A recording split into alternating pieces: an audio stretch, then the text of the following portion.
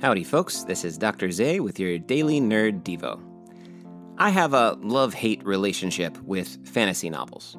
Or I should probably say fantasy series because it seems like nobody writes just one.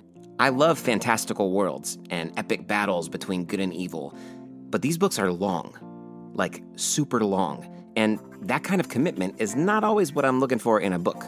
When I'm trying to read before bed and my wrists hurt from holding up this book, I'm wondering, should I have maybe just played a video game? Case in point, Brandon Sanderson's Stormlight Archive.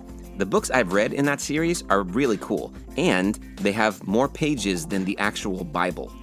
And, like the Bible, they are very engaging at times, and in other parts they can feel kind of like a slog to get through. I recently found myself borrowing Oathbringer from the library for the third time in a row, and wondering if maybe I should just read a summary and call it good.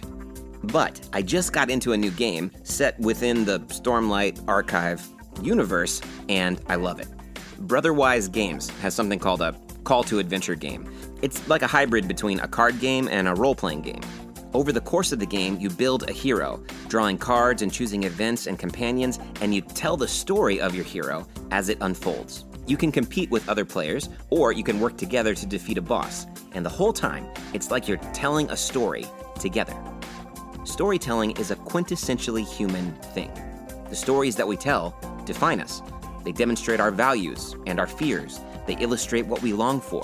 I'm not saying every story that we tell is good, but I love the potential of storytelling, the power and the distillation of a narrative. It's no accident that the Bible is full of stories. The oral tradition of passing on stories was huge in the ancient world, and since the Bible was written out of those eras and cultures, it reflects that value for narrative. It's not just a book of directions for how to live.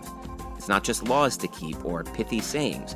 There's definitely some of that, but it is largely a narrative, a big story made up of a bunch of smaller stories. And the way we read it as Christians sees the whole grand story pointing to Jesus. In Isaiah 26 and 27, the nation of Israel has been exiled from the Promised Land. They were given this gift, a place to call home, and then they lost it.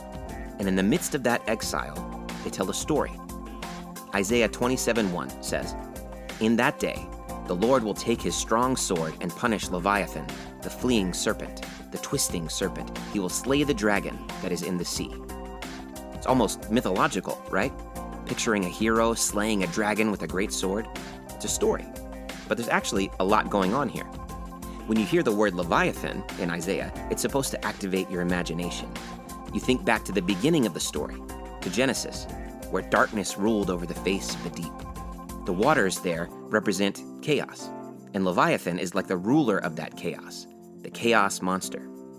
The Creator God comes in and sets boundaries for the waters. He brings order to chaos, taming the waters, defeating the chaos monster. Leviathan is like a sea serpent. Sometimes it's pictured having 7 heads, and sometimes it's even called a dragon. But it is always symbolic of chaos, that force working against God's order. See, God brought order to the world by creating life. Life is God's order. So we might also think of Leviathan as that force which is working against life. So this verse in Isaiah flashes back to the beginning of the story, but it also flashes forward to the end of the story. Isaiah says, "In that day," which makes us think of the great day of the Lord, some future reality where evil is ultimately destroyed. Revelation 12 talks about it, using deeply symbolic language of a great serpent or a dragon being struck down. We might also think of Genesis 3. The son of the woman will crush the head of the snake under his heel. This is how the Bible tells stories. Multiple layers of depth and meaning connected through strong imagery and symbolism. On one level, the people of Isaiah's day are stranded in exile, and they're awaiting a literal deliverance. On another level, they hearken back to the creation of life, God pushing back the chaos. And on still another level, the story looks ahead, foreshadowing the kingdom of God in its glory. The Bible is a deep story. I love how interconnected it is, and I appreciate how powerful it is.